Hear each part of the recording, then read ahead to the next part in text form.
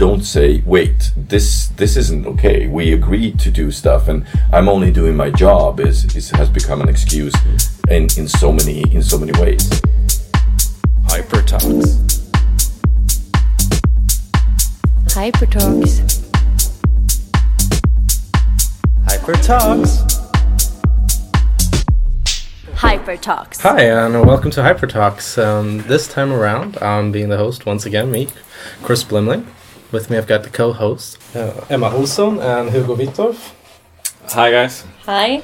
And our guest of the day is Michael Kazanovitz. Yes. Did I get that right? Yes. Yes. It's people get it differently. Not even I pronounce it correctly, All right. as it should be pronounced in Polish. Yeah, so we've been starting with check-ins. So I thought we'd check in. What's your most used app at the moment?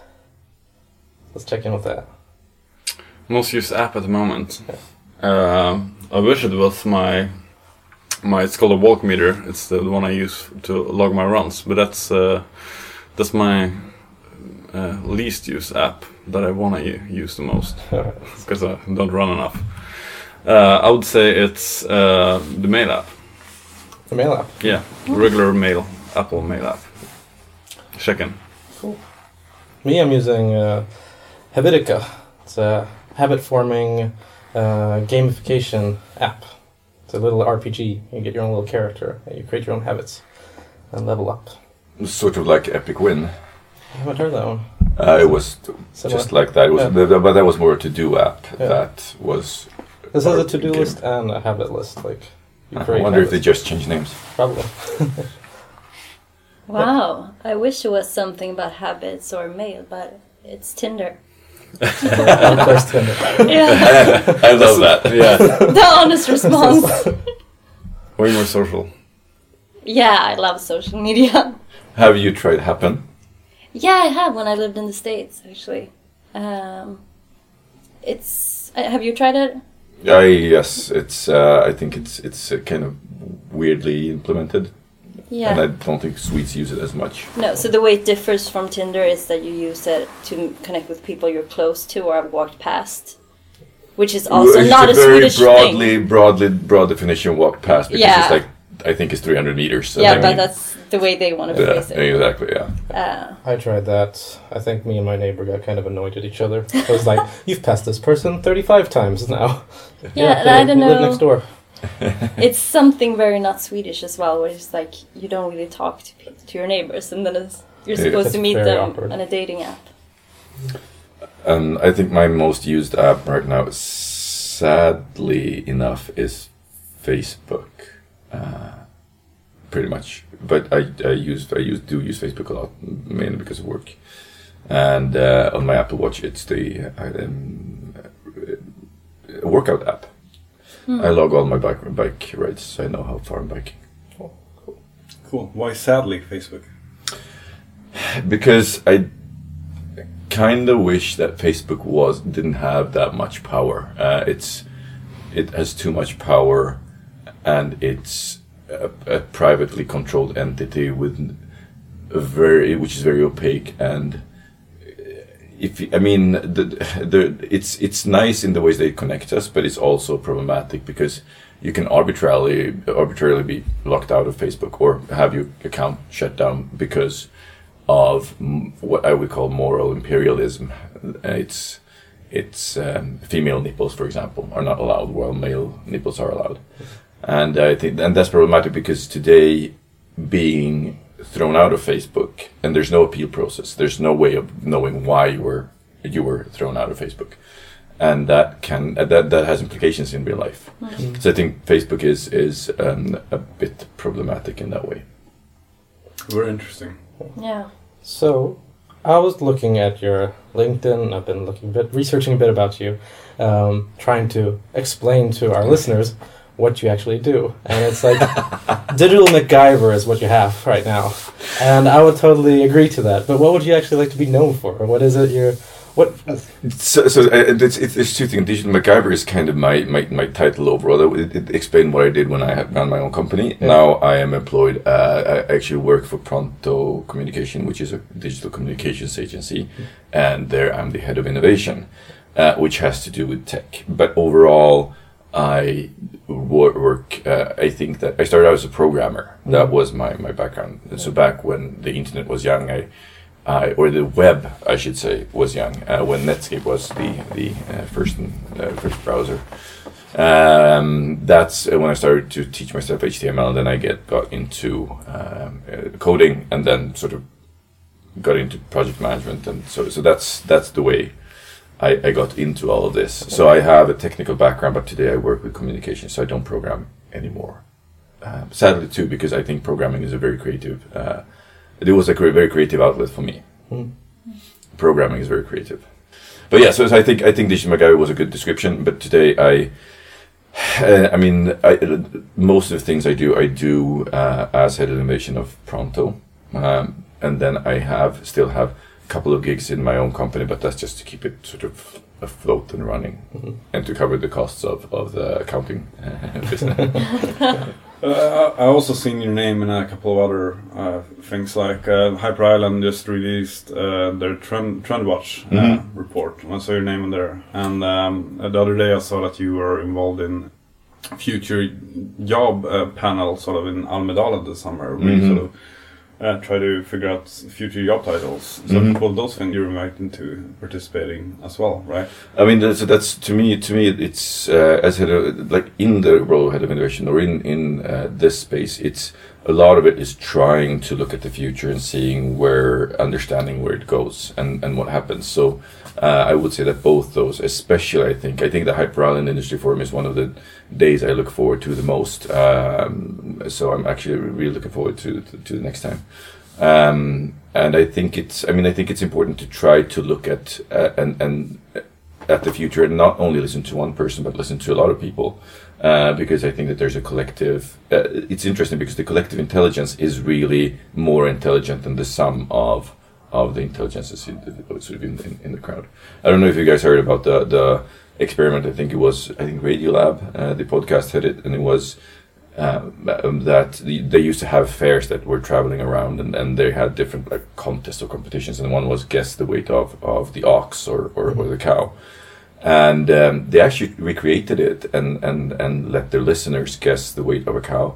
And it turns out that when a crowd does that, the average of the crowd comes very close to what the animal actually weighs. And if you only take the experts, they are often not as accurate together as the crowd in total. So there is something in the crowd, and I think that there's something interesting in the crowd intelligence. That's very interesting, because that's something I have believed in, but I haven't heard such a good metaphor explaining it, sort of.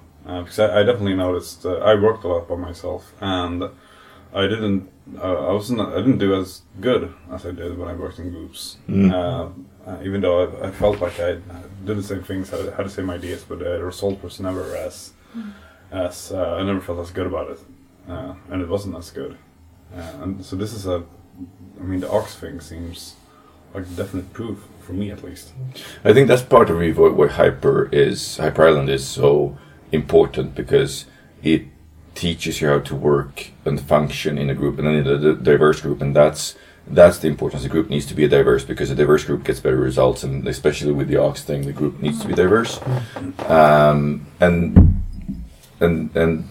I think that no idea is born in a vacuum. All the ideas that we get are the results of the times that we're living in. So in a way, I think that inventions, everything that has to do with inventions and patents, is kind of bullshit, because you could not have gotten that idea. It's the ideas that you get, they are a sum of the times we're living in and humanity so far.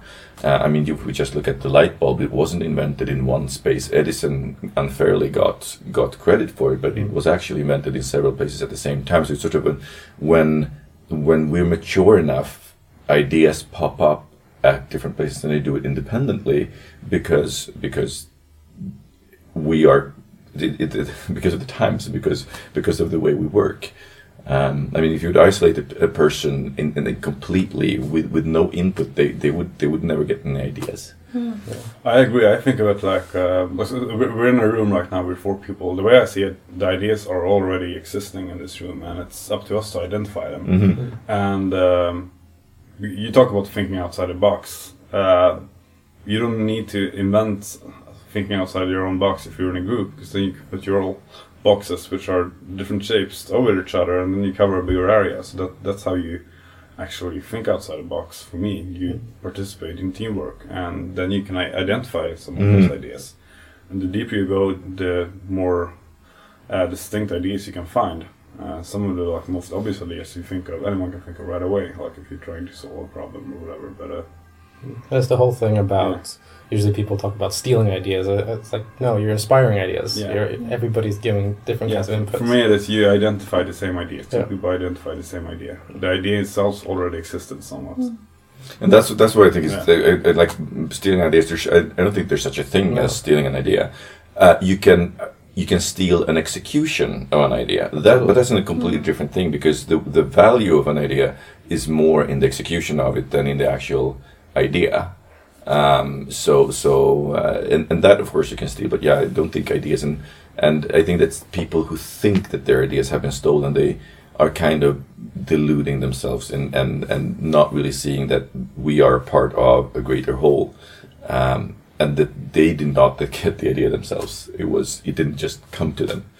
And I think that that's something that would be better if everybody realized, because that would kind of take more egos out of the game and more and see to more of the collective, which is, I think, super important. I don't know if you guys have been to Japan, but they often talk about Sweden. I often hear that Sweden is, first of all, Stockholm is a very clean city, and that Swedes are very uniform, but if you go to Japan, Tokyo, it's completely different, and I would say that they are, in a way, much more collectivistic than we are. And they have their social contracts are much stronger than ours, and I think, I mean, there are downsides to it, but I think there are definitely upsides to it, because they do take care of their collective in a way that we don't, and take responsibility for it as well. That's very interesting, I would say. Mm-hmm. You mentioned that one of the apps you use the most was on your Apple Watch. Mm-hmm. And that's one of the things we want to talk to you about, wearables. Because that's you mentioned before we started the recording that's your main focus area right now. That smart wearables and what's called nearables and conscious surroundings. They're talking about smart surroundings, but I don't think surroundings are smart, but they can be conscious in different levels. So it's sort of like how technology starts to permeate both our persons, but also our surroundings, and it becomes more and more integrated, because that will of course affect how we communicate. So that's one of the angles that I look at it, but I try to look at it from all the angles. Okay, so for the listeners, so what's a wearable to begin with? That's a very good question. What would you say is a wearable? It's so difficultly defined, because I mean, I think we've used technology in that way that we've had them before in everyday life. So like, I don't know if the pager was considered as a wearable back in the days. So at the moment, I mean, we're all talking about the different smartwatches and such, but I think there's so much more to it. I don't know, about you. What do you? I don't know if I'm the level of my tech skills, but I'd say anything that I would wear with me that's not my phone. And that's interesting, because why? Because I think a lot of people would agree with you, but I would say that that smartphone definitely, to me is a wearable in a lot of senses, but at the same time, it's not. But I think I think it's also, it depends on what relation you have with your phone, because a lot of people, like me, for example, I know where my phone is 99.9% of the time. That's one of the things that I know. You can ask me, if I don't have it on me, I know exactly where it is. And I think that's true for a lot of people, especially if you look at that, like Generation Z, it's completely... No, but it's almost like it's an extension of yourself. Right. It's like, it's your brain, it's your heart, it's your arm, it's your phone. You mentioned Generation Z, which are those kids born in the 80s? In 90s. 90s, yeah. And forward, I guess. So I mean, that's the interesting thing, right? I don't think I have a good definition of wearable, because and I'm not sure that it's really interesting, because what we're trying to do is we're trying to put words on something as it happens. Yeah. And I think that in a couple of years, that term will either be obsolete or it will be redefined. Because of what happens, and I think that's why we've gotten the term nearables, which is the like technology that is sort of activated by us coming close to it. iBeacon is probably the best example, but I think that the Prism, which is a thing that you put between your speakers, and allows you to sync the music taste of everybody in the room, so that you only play music that everybody likes and no songs that people hate. That is interesting, and that will identify you based on Bluetooth, which means either your Apple Watch or your phone and so on. And that's a nearable. And then if you look at like a lot of wearables start out in the health sector, so they track your activity to begin with, and then they start tracking more things. And sleep is one of those things that today it's hard to track sleep with an armband or with something that you wear. So the best sleep trackers today, they're actually integrated in your bed. And so the question is, that is a nearable, but it's got to do with the health. And it's also part of sort of the conscious home, because your bed will be conscious about when you are in it. And I think that the terminology is not as interesting as the actual technology and what it enables and what it does to us.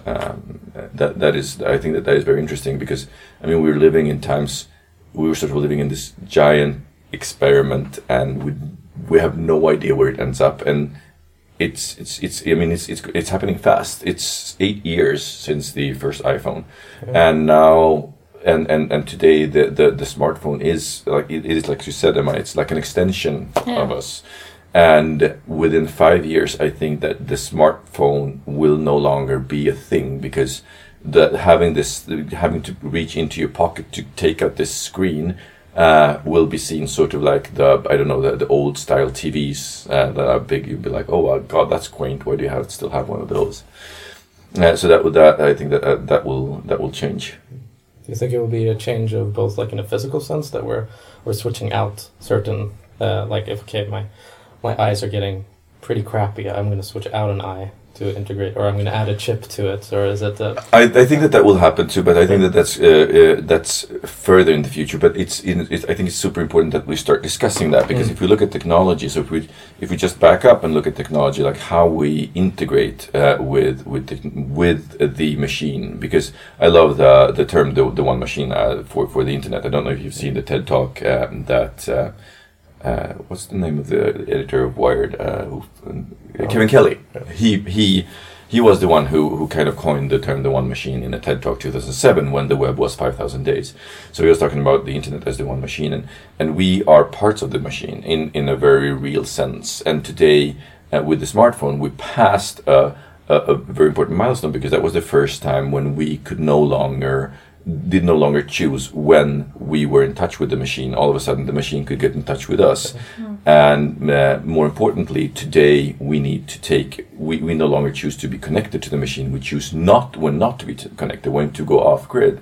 And so the friction is becoming lower and lower, from having to sit down in front of your computer to reaching into your pocket. And wearables and like the smartwatch make it even easier to do. And I think that in the future it will get even easier. You will no longer, essentially it will become integrated in us. If you look at Microsoft HoloLens, which will be out at least in the developer version next year, or if you look at Magic Leap, which is Google backed, not Google Ventures, but actually Google themselves backed it, which also does the same thing, like augmented reality. And if you have that, you no longer need the phone. So all of a sudden, you have the whole world is your screen whenever you need it, and when you don't need it, it turns off. And then we have this part of, so what happens when we actually can improve eyesight by, so people who lose an eye can get better sight, or people who lose an arm can get better arm. So we're already seeing that with runners in the Olympics. That there was talk about the guys who have artificial legs, that it's cheating, and I'm like, well, if you think it's cheating, cut off your legs and get a pair of. I mean, it's open to everybody, and I think we will need to discuss that more, because it will be so technology. When technology can enhance people who don't lack something, should we do it, and should it be accessible to everybody? Because if you can get like eyesight, if you can get eyesight that's much better than your eyes, and it's only available to either people who lose an eye or people who are very rich and can afford it, that will create differences. So do you think it's like right now at this time of maybe it's starting to become a more collaborative culture, but as this technology itself develops and it becomes that some people are more enhanced than others, do you think this individualistic kind of behavior will come back? Or I hope not. I have no idea. I hope not. I hope that the more connected we get with the machine, the closer we are. Because I mean, right now we can tap into sort of the hive mind, so we go back and forth.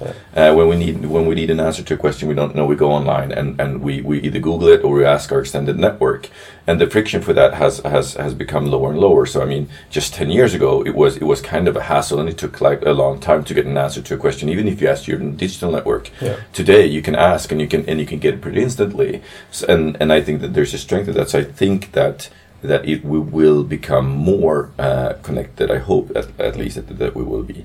But what I'm afraid of is partly that we will see people who are afraid of the technology. So we will see. I think the Luddite movement will get a big comeback, and I think that this will create friction between people who get enhanced and people who don't get enhanced. And also, I mean, like I said, we already need to start discussing like what happens with technology when we have technology that can enhance normally functioning people. And then, I mean, that goes for drugs as well, because I think technology and biohacking goes hand in hand. Mm. So what happens, for example, when say that there's this smart drug that a lot of people use. I've done tries with it, which is called modafinil, which originally came to treat narcolepsy. But what it also does is it increases your focus and it makes you better functioning. And if you look at meta studies of it, it shows that the side effects of at least short-term use are pretty much non-existent. It's better than coffee, and so it kind of enhances your cognition. If you're especially if you're normally functioning, you get a little bit better focus for the day when you use it. What happens when we get more medicines like that? Is it ethical not to give them to normally functioning people because they will become that much more highly functioning? And if you do, should you subsidize them? Because we subsidize medicine for sick people, but if we don't subsidize them, then all of a sudden again becomes a question of class and especially money. And so I think that we're standing in it's exciting times, but we also have a lot of challenges, and when it comes to both technology and society. Because it does come down to one way: who decides on who gets what. Right. Like there is an amount of resources we have. Right. That some people will get more than others, and will they excel past them Mm-hmm. or not? I don't know what you're thinking, but like all these ethical issues, like all I'm thinking is I don't know. It's very complex. It's I do feel uncomfortable about like unfairness if only rich people will be able to access something. But it's like, how do we even? What does that mean for the development for how we should let things develop? It's very complex. Yeah, we should be looking at some people will explain we should look as humanity as a collective. So is it that some people should be excelling to push humanity to its forefront or edges, and what happens to the rest of the people? It's a very difficult. And if you do it like that, how do you choose those people? Yes, who gets to what and who gets... but I think you still have to, somewhere along the line, there is a wave, and you can either learn to surf or you just get hit by it. Mm-hmm. And somewhere you have to adapt. I think that we will within our lifetime see a diversity between, if we look at the bigger picture, between people or humans. I think that humans will start evolving in a different way because we no longer are just victims of natural selection. With, for example, CRISPR, we have technology to actually change DNA in living organisms. We can inject and we can change DNA. So I mean, what's CRISPR? CRISPR is a technology to essentially exchange pieces of DNA. So you can actually go in and use it to modify your DNA. And this is something that is existing. It's existing, and I know the Chinese scientists have been using it on embryos, and it's been a huge debate, of course, because it's an ethical question. And I understand that there's an ethical question, and I think it needs to be discussed. But I don't think that the answer is to just ignore it or outlaw it, because that's the problem with knowledge. Once we know how to do something, it cannot be unlearned, and it will be used either way. And if the tool is dangerous, we can choose either to try to use it for good, or we can try to ignore it. But you can be sure that someone will be using it anyway. So I think that is a sort of the problem with knowledge and tools. It cannot be unlearned. It cannot be uninvented. That's like the red thread that is reoccurring, I think, with the development of tech. Like, will it and can it be used for evil? And how big of a problem is that? Like, but isn't it that everybody's going to fear, you fear knowledge, and anyhow, knowledge is a lot of power. And like you're saying, once it's out there, somewhere along the line, you have to be able to control it. You can never prohibit anything. We already see that, like the drug debate that's been going on for the past few years. Like, more and more people are going over to leniency because you can't prohibit. Somewhere along the line, people find a way to access it or want to do it. And it's the same with now the way we communicate. It's so much easier to find that knowledge that is needed. I have this. I remember a friend of mine in class. I think we were in 7th or 8th grade. We were supposed to have a presentation on something, and his presentation was on how to build an atomic bomb. And that he had already found on the internet. It's like, okay, as long as you don't have the connections to get the uranium, you're good. Then you're safe. But other than that, it's like it's out there. Exactly, and that's and that has connections. So that gets connections, or connects back to equality and like making sure that everybody have enough and education. Yeah. So it has implication for so many things, and I think. I don't think there are many people who use technology intentionally for evil, but I think that the way that we are set up as a society, the consequences of a lot of technology will be detrimental to us as a society. And so for example, we started talking about Facebook, and like I don't like the way Facebook has gotten so much power. I don't think that Mark Zuckerberg is an evil person. I actually think he's brilliant, and he does a lot of good things. And I don't think that anyone at Facebook is evil. But if you look at the whole, what Facebook is doing is they're trying to take over the internet in a way. They're trying to like sort of build the walled garden. Instant articles is the latest thing that is it. And if we look at surveys done in countries that aren't well connected, there are more people saying that they use Facebook than people that say that they use the internet, which is interesting. So they don't see Facebook as the internet. And Facebook also has this project which is called internet.org to bring internet to these but I mean, but if they also have a walled garden where all the content is, and then they also have arbitrary power to lock you out if you do something wrong, or not even if you do something wrong, but if you do something that offends enough people. For example, like the debate with women who are breastfeeding, like you can't post such an image because you will get blocked or locked out of Facebook. So it's nobody at Facebook is evil, yet the results are problematic. So I think that's a problem, and there are too many. I think that we're too trained in groupthink. We don't say, wait, this isn't okay. We agreed to do stuff, and I'm only doing my job has become an excuse in so many ways. And I think that is one of the problems. And the other problem is that we don't have enough people who are like Elon Musk. I think that I really like him because I think that he really does have humanity's good in mind whenever he does things, and that's always a factor for him, which I actually honestly don't think is for everybody. Not even Bill Gates, who has the Bill Gates Foundation, because I mean he actually works with one of the big patent trolls in the U.S. So What do you mean with patent troll? patent trolls are companies that only sit on patents, and then they sue startups that infringe on those patents, and these patents can be very broad. So, for example, for podcasts, there was actually someone who had a patent on podcasts, or not podcasts. It was on electronically distributing, and it was such a vague patent. And the EFF actually, I think it was the EFF, together with someone else, who actually challenged this and got the patent nullified. But there are lots of these patents out, and there's one of these companies, I don't remember the name, but there's This American Life has made two episodes. It's not a podcast. Yeah. This American Life is a podcast, and they have made 2 episodes about this. And these companies only exist as sort of parasites on inventors and startups, and they sue them for just enough money that they know that the startup will barely survive, but they will be able to pay it.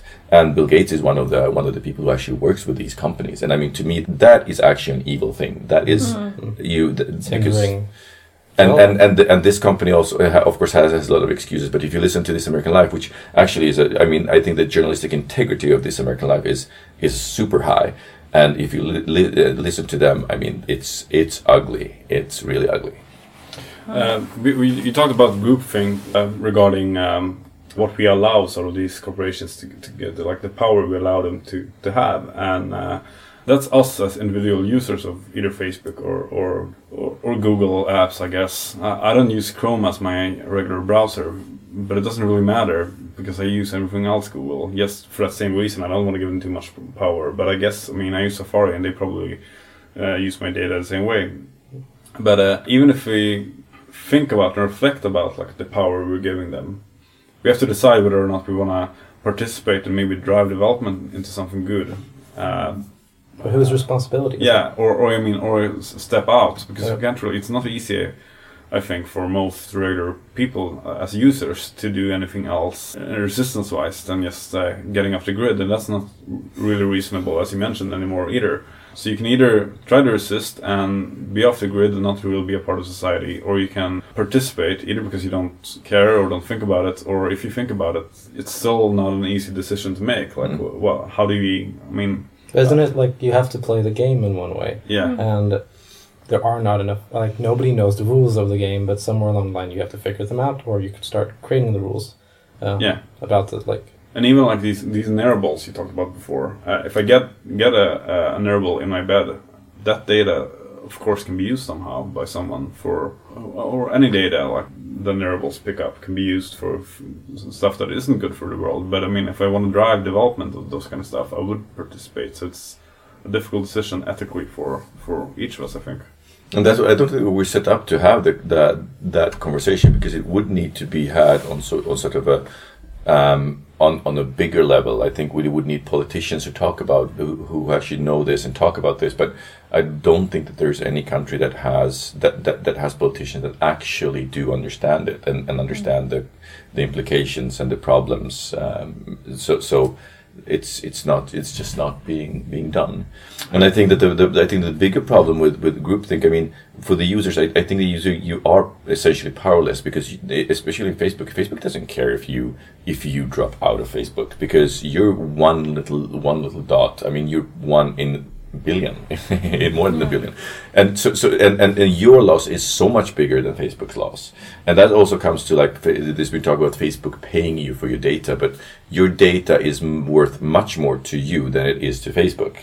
So you would get pennies for your data essentially from Facebook if that were possible. But I think it's also like working for these companies. I think that in a lot of companies, when you work for them, we stop actually questioning, and we only say, well, this is my job, I'm just doing my job. And nobody is I think that every company should have, well, for example, Facebook should have someone who's on the user side, who's always who has a mandate to veto things and to say, wait, what about the users? And I think that every company also needs like a truth speaker, someone who who can speak a very blatant truth and who can be like the conscience of the organization. I think very few organizations really do have an ethical ground to stand on. A lot of companies are doing compromises, and I mean, look at, for example, Nestlé. I mean, they've done some really questionable stuff. They're still doing questionable stuff. And I don't think anybody who works at Nestlé is evil. I think it's just that we get blind and we get into this groupthink and we think that that's not my problem or my fault. I'm just doing my job. I've been thinking about that also for quite some time, that basically any corporation in the Western world at least is in its basis, most companies are shareholders company, and they all have like, it's capitalism, and they all have, every company has like that basic first thing that the biggest first purpose that comes for all, and it's making money, and which put everything you do within a business model, within a company, in that lane, sort of, even if you have some extra side purposes of what a company should do to make the world better. It's still in that, it's have to survive in the world, which means that it's still in that lane to make money, and that sort of puts us in a direction. That's the way the wind is blowing if you're in a company or in a corporation, and it's so difficult to, even if a company would wanna, even if the owners and shareholders would wanna do it differently, that wind, that direction of making money is so strong, I think. Yes, I agree with you. You need to really make. But there's such a thing. You know, the Kickstarter recently switched over to be a company for public good. So there's a you can be go over from not only being a for-profit company, but you can also sort of put it in your DNA to also do public good. Does that help, like, practically? I think it does, because that puts other goals than just making a profit. So you have several guiding stars, and I think that there are many ways. And then there's also a question: how much profit do you want to make? I mean, do you want to make 5%, and then if you want to increase it to 10%? Well, what are you willing to do? Ryanair is a company that is willing to do pretty much anything. I'm pretty sure that people who like Ryanair, companies like Ryanair, they would actually kill people if it was legal and they could get away with it and make money off it, because they have no morals and it's like everything is up to you. If you agree to it, it's fine. But then there are companies. I think if you look at companies that have this public good in them, they consist of individuals that want to do something that is meaningful, that is fun. And we also need to talk about, when is it enough? When are you making enough? When don't you know? When do you no longer need to increase your margins and like fire employees or whatever? And I don't think we do it on a personal level either. I recently was thinking, because when I moved back to Sweden, I started my own company, and I was like, okay, so now I can work as much as I can work a lot and make a shit ton of money, or I can work less. And one of the things that I decided was I want to work less. I don't want to work a lot, and I need to start thinking, when is enough? When am I making enough money? When do I have enough stuff?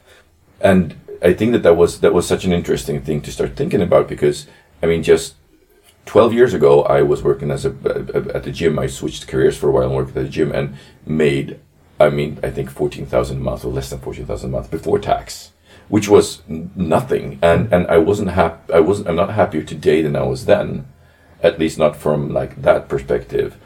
So I mean, a lack of money can make you unhappy, but after a certain point, it doesn't make it that much of a difference.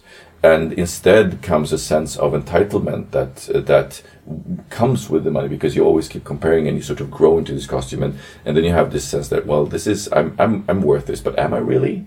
And why so we don't talk about that, and we don't even think about that. And when we don't, that's when we become blind, and we just want more. But isn't it like, let's say money is the food for a company in a way.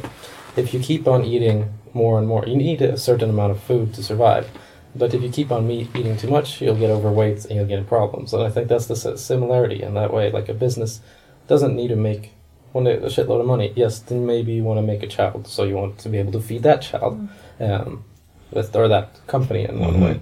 But you think maybe we need, like, for example, if you're talking about politics in that way, that we need to add a ministry of tech and ethics, or I think that we already do have. I think that in Sweden, Socialstyrelsen, which is like a combination of what the FDA and So what's the FDA? That's Food and Drug Administration okay.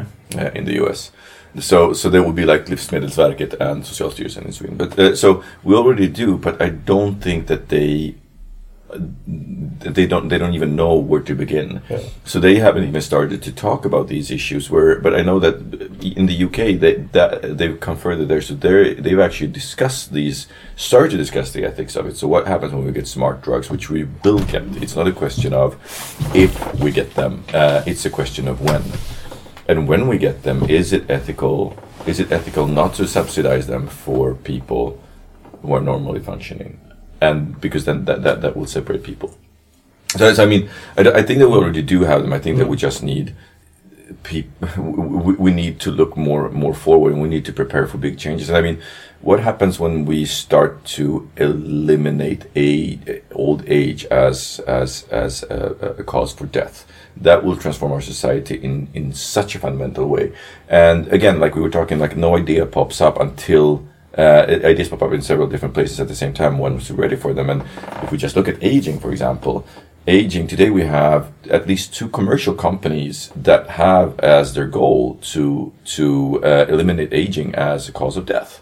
And one of them is Google's Calico, and the other one is Craig Venter's. I don't remember what that is called, but he was one of the he was one of them the people who.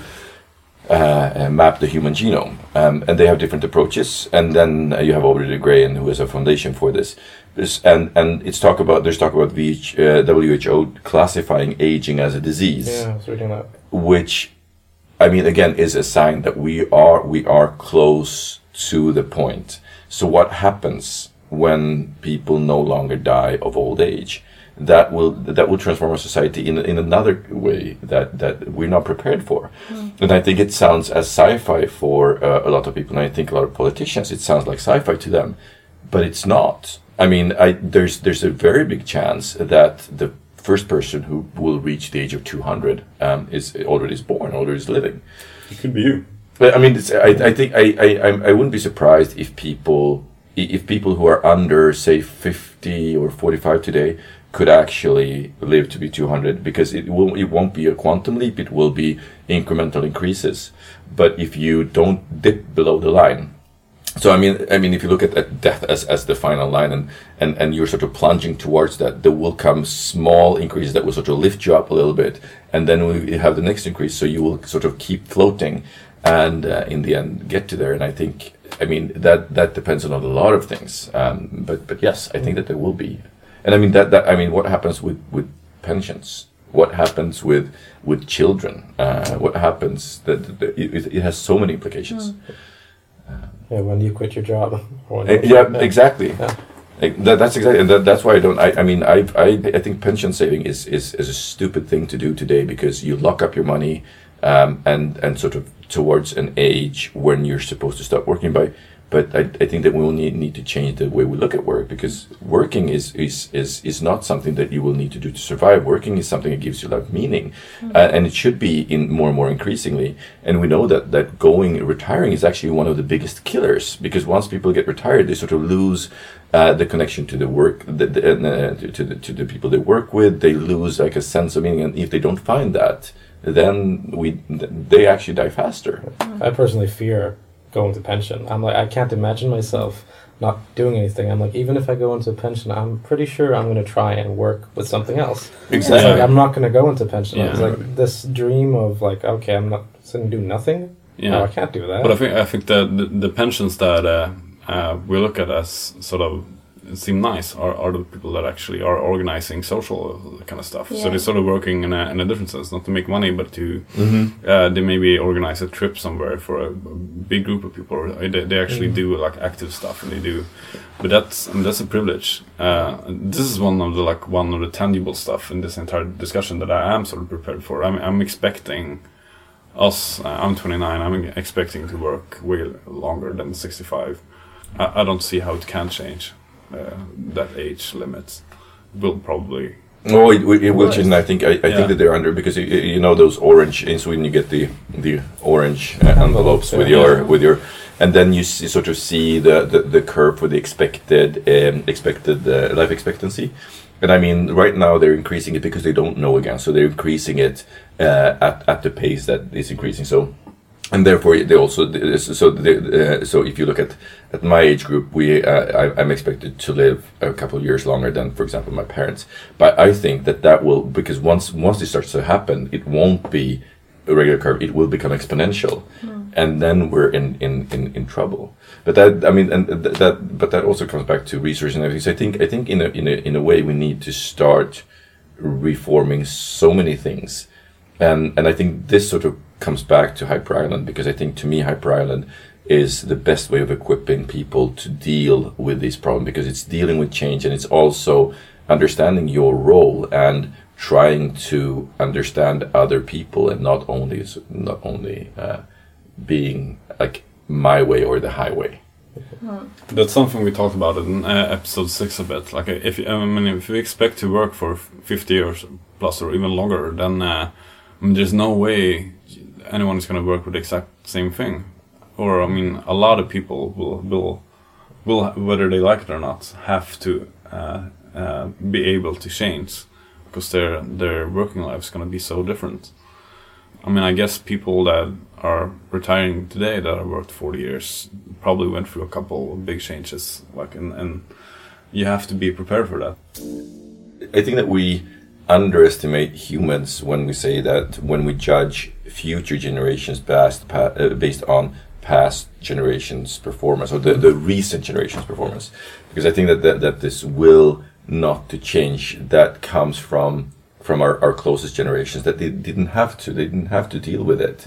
But I mean, our brain is so plastic, and we are amazingly adaptable, and I think that overall I think that we will learn to adapt to whichever society we live in, whether it will be like a Mad Max society if we end up in that, or if we end up in a more Star Trek society, we will be able to adapt to that, and we'll be able to adapt to change. I think that's, I'm kind of optimistic there. So I'm not as afraid of people not dealing with change. I think I'm more afraid of the way there, because I think we have a rocky future, and it's not clear what the outcome will be.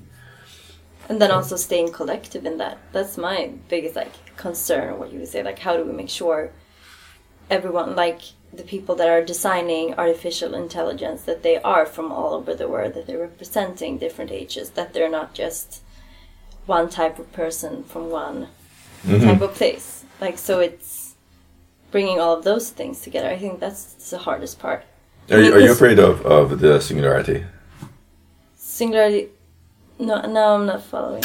Of singularity, so when we invent the artificial intelligence? No, I think it's super exciting. I think it's super exciting. And robots, I think it's really exciting, like, bring it on. But I think that it's a little bit scary that that we need diversity when we design it. That's when we need, like, collective groups of individuals that are different, so we get different perspective. So they're not just all the same. Or that AI gets different perspectives in its learning. Yeah, exactly, as well. Exactly. But so it's not just one kind of moral that's being designed, or one kind of... Because then I think it becomes really dangerous. I think that's sort of like the assumption is that we care about the future of human beings, sort of like... and because I'm a bit afraid of singularity, I think. But I'm not sure why, really. Because like the downside, what could potentially happen, we've seen in movies. I saw the new Avenger movie a couple of weeks ago. When there's an AI that turns completely evil. So that could happen, and that's scary, I think. But I mean, when I think about it, I'm scared of it, because I care about the future of human beings. Like, even after my own death, or my son's own death, I somehow just inherently care about the future of our species. But aren't we in one way just the sexual organs of all machines? And we can choose either to join them. No, exactly. I think that's exactly it. Yeah, because we're constantly creating stuff. Yeah. And we're building machines, and I believe that we will eventually reach this point where we're going to create an AI, who might be smarter than us or who might be faster than us in one way, but integrating with them or us being them. I wasn't afraid of the singularity until I read Reddit had, or there was an AMA, Ask Me Anything on Reddit with the CEO of Singularity Institute, I think. They have, their mission is to build a human-friendly AI before someone else creates an AI, just happenstance, or well, before. And reading the interview with him was very eye-opening, because I've always thought, and of course, why wouldn't it be human friendly? But if you look at humans, we are essentially the result of a lot of chemical processes, and we are the result of a long evolution. So we do have the basic, like, reptile brain functions, and then once we evolved from that, we got the mammal brain, and that was needed because we all of a sudden we wouldn't lay eggs, we couldn't get like 100 kids, and it didn't matter if 90 died because we still had 10. So we had to develop the mammal brain, and the mammal brain has got like basic feelings like love. So I mean, that is just a function of evolution, so that we sort of keep going with just 1 or 2 kids. And then we were fortunate enough to develop the frontal cortex, which allows us to some abstract thinking, problem solving, sort of awareness, consciousness that is on a higher level than, say, Tiger. But a computer does not have that. How do you teach a computer that it's bad to harm humans? And if you look at it, how do you? This was actually what convinced me. I recently stopped eating red meat because of a question that someone put forward. They were like, so how do you explain to a computer that works only on logic that you cannot harm humans? Because, well, why? Well, either because humans have some sort of work, but no, we're conscious, we're aware. Well, a pig is aware on the same level as a 3-year-old. So why would the computer not kill 3-year-olds when we kill pigs? So from that perspective, I could see how an AI could be born and have a completely agenda that we don't even understand, and look at us the same way we look at ants and be like, this anthill can't be here because we need to build a highway. So we just trample it, we just kill that, and that could actually happen. But fortunately, I don't think that the singularity will happen as it is described. I don't think it will be a moment when like a singularity moment when the AI is born, because I heard was a Dutch scientist who said that the question whether a computer can think is as interesting as the question whether a submarine can swim. And I think that sort of got me, because I think that we're living in the singularity. I think that we will become the artificial intelligence. I think that we will meld with machines. I think that the future human will be part machine, and we will use the machines to do the stuff that's really that the machines are good at, which is calculations, advanced calculations. But humans are really good at other things, and those things machines aren't good at. And I think if we develop, we will sort of become the artificial intelligence. We will become that powerful in our own selves, sort of. Yeah, that's sort of comforting. Comforting. Yeah. It's comforting, yeah. Well, I think we should start wrapping up a bit. Like, just like one last question. Like, where do you think in the next few years? Where do you think we should be looking at? What's going to be exciting? I think that the single most exciting thing for me is augmented reality, because it will transform our communication in virtual reality too, because it has the potential to teach us in ways and actually increase our empathy. I don't know if you've heard about the project where you get to switch bodies with another person using Oculus Rift, and it's super interesting because it turns out that people so all of a sudden you can at least have a female body, or you can be another skin color than you have, and it changes your behavior towards people with that skin color if you have this experience.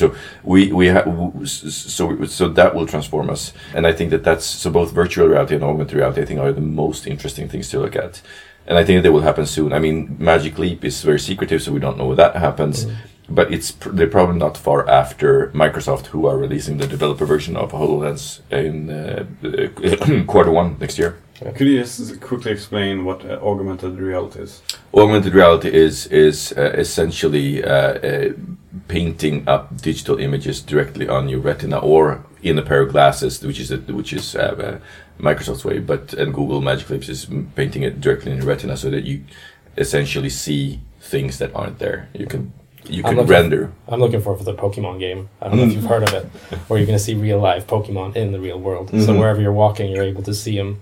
But it's of course it's a digital image, but it's like fusing both the digital side and the like. I'm going to become a Pokemon master soon. Just saying that, just so you know. Forget about the last episode where I said what I was going to be in my title. I'm going to become a Pokemon master. And I would Google, if you just Google Magic Leap demo, there's a video filmed through Magic Leap that shows exactly how it works, and it's quite interesting. So it's essentially like having your mobile phone and as a reality overlay. Sounds really cool. Yeah, wow. So, well, we do have checkouts as well. So I was like, what checkout question we won't feel like today? My head is full of stuff. Maybe top of mind after this hour of talking about everything. Sure. You wanna go, Chris? My top of mind is, like I've said a lot, I still look forward to the future a lot. I enjoy the change. I'm looking forward to it. And seeing how well I can adapt myself. Yeah, I'm super excited as well. Yeah. Don't know. We'll see how Tinder works in the future. Can you swipe in real life? Or can you touch the people you're going to swipe? Yeah. That's interesting. I'm thinking about like whether or not I can hack augmented reality so that maybe that's how Tinder will work in the future. So that I appear as sort of amazing as I would if I in front of people's eyes, as I would if I pick the best pictures of me and put it on Tinder. Check out. I think for me, I got reminded that I need to sort of start thinking again more about when is it enough and how can I live a life that contributes to the greater whole and at the same time makes me happy. So I'm gonna take that project up again.